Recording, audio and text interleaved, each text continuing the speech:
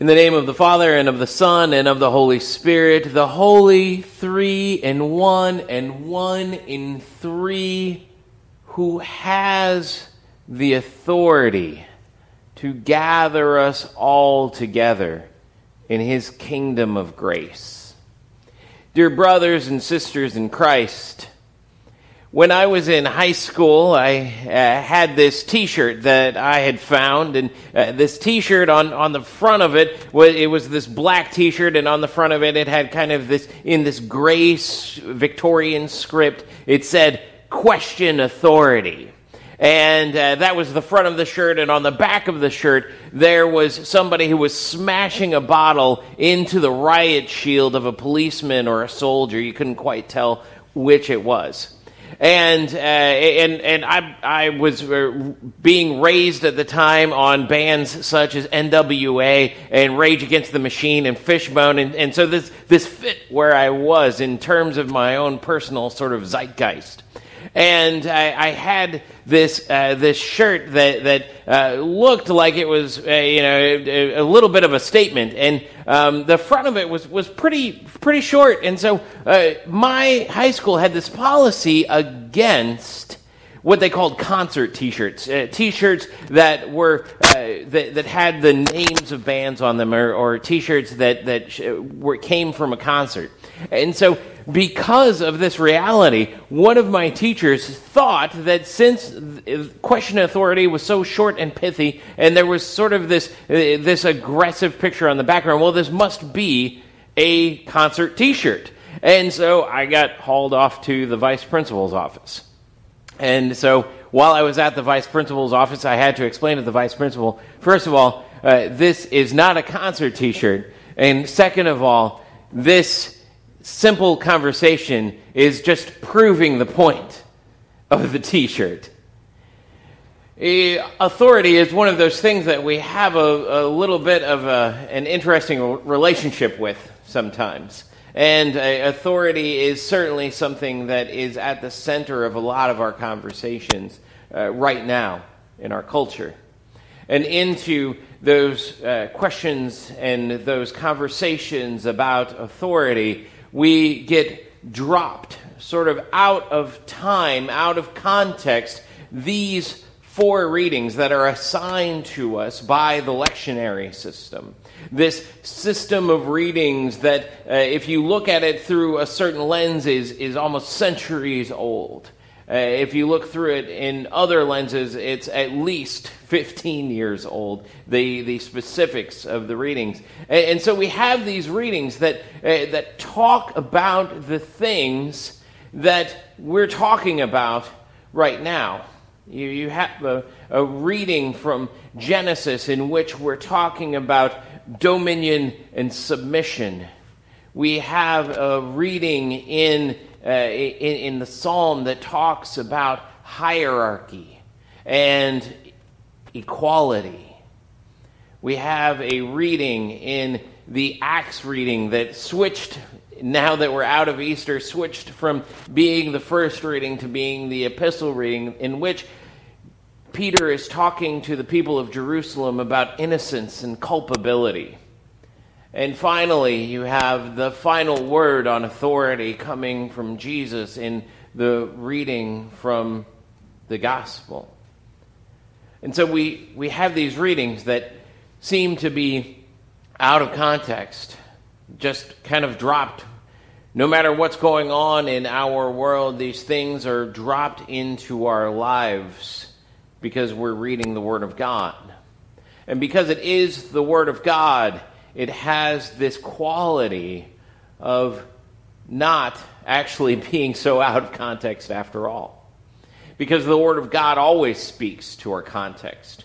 The Word of God always speaks to who we are and what's going on in our lives because of the power of the Holy Spirit, who takes those ancient words and then brings them into our time-bound hearts.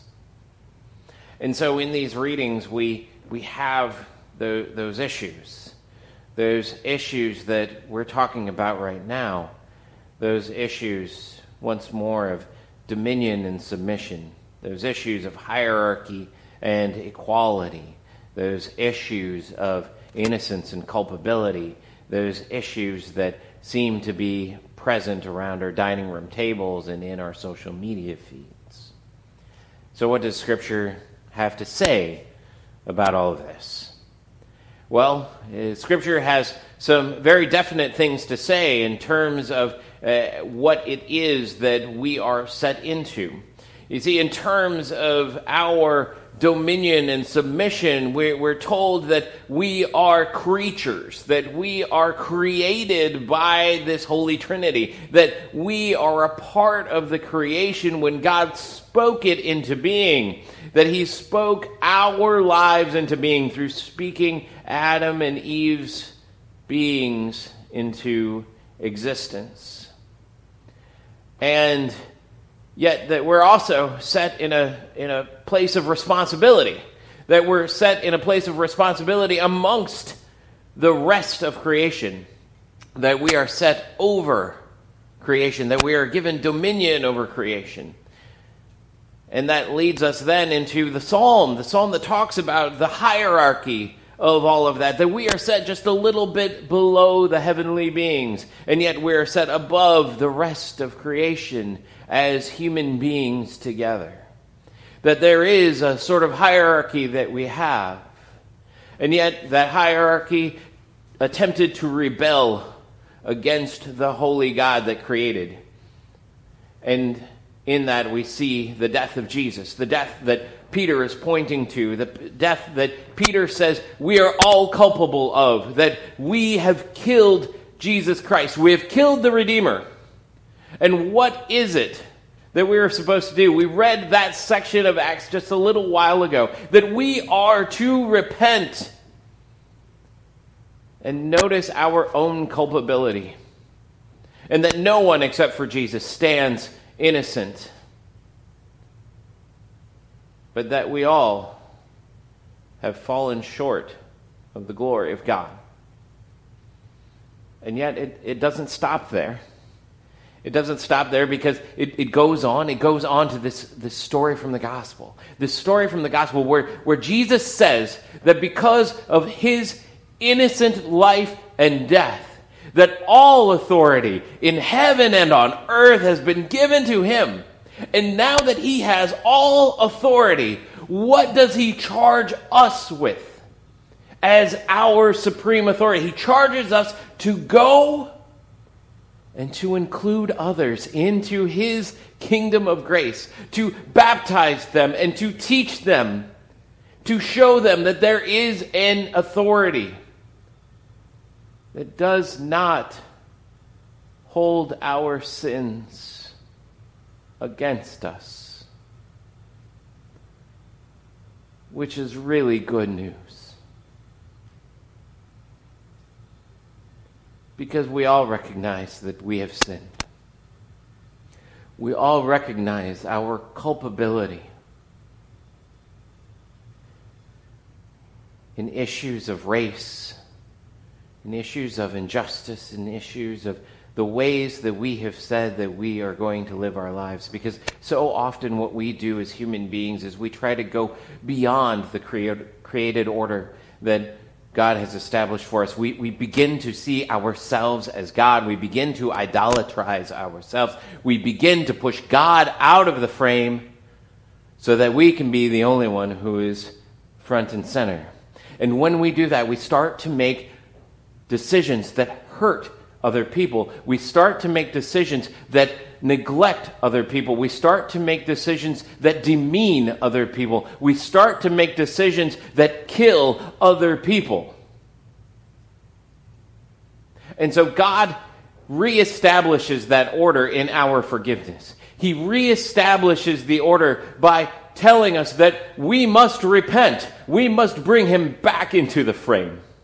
We must bring him back into the frame of our racial tensions. We must bring him back into the frame of our governmental tensions. We must bring him back into the frame of our lives so that we may once again be set in that right order. And that right order is that we are all under a holy God but that holy God has raised himself above us, not on a throne, but on a cross. And that holy order that he takes in hierarchy is that he is over us, and that we are at his feet, but that those feet are bleeding and bloody from being attached to a cross. And finally there,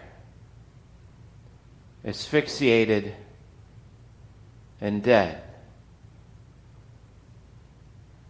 And that when we recognize that holy order, that we are beneath that holy God, that then we recognize that we are together with all people, that we are all sinners, that we are all in need of the forgiveness of a holy God who would come and send his Son to us, who would come and send his church to us in order to baptize us, in order to teach us to live in a whole new frame that he exists in. And that we have this world in our dominion. That we are expected to be responsible. We are expected to go and follow the commands of our Lord. That we are expected to go and baptize and teach. But only within the right understanding and the right frame and the right order that understands that we're only there because of a God who does not leave us simply repenting, but who gives us rest.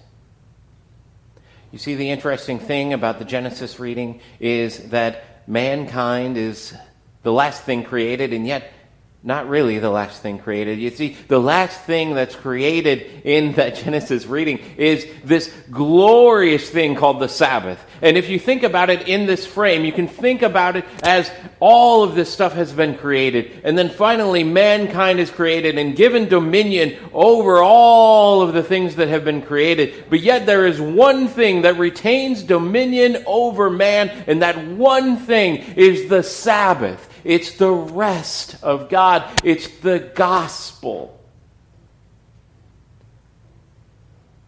And in understanding the rest of God that we are invited into, through the suffering and death of Jesus Christ, through the proclamation of the Word that happens through the Holy Spirit, that happens because of God the Father who loves us so much that he sent his only Son to die for us so that we may be baptized and taught, we are invited into rest. We are invited into innocence. We are invited into rightful responsibility and dominion. We are invited into all that is good. Not because we earned it, but because it has been given to us by a God who keeps himself in the frame. So now may you recognize that holy order of God. May you recognize that you are underneath him and that you are together with all human beings, regardless of race or ideology. And may that impact you so much that you begin to take responsibility and begin to reconcile with the people in this world, understanding that you have been reconciled with God. Amen.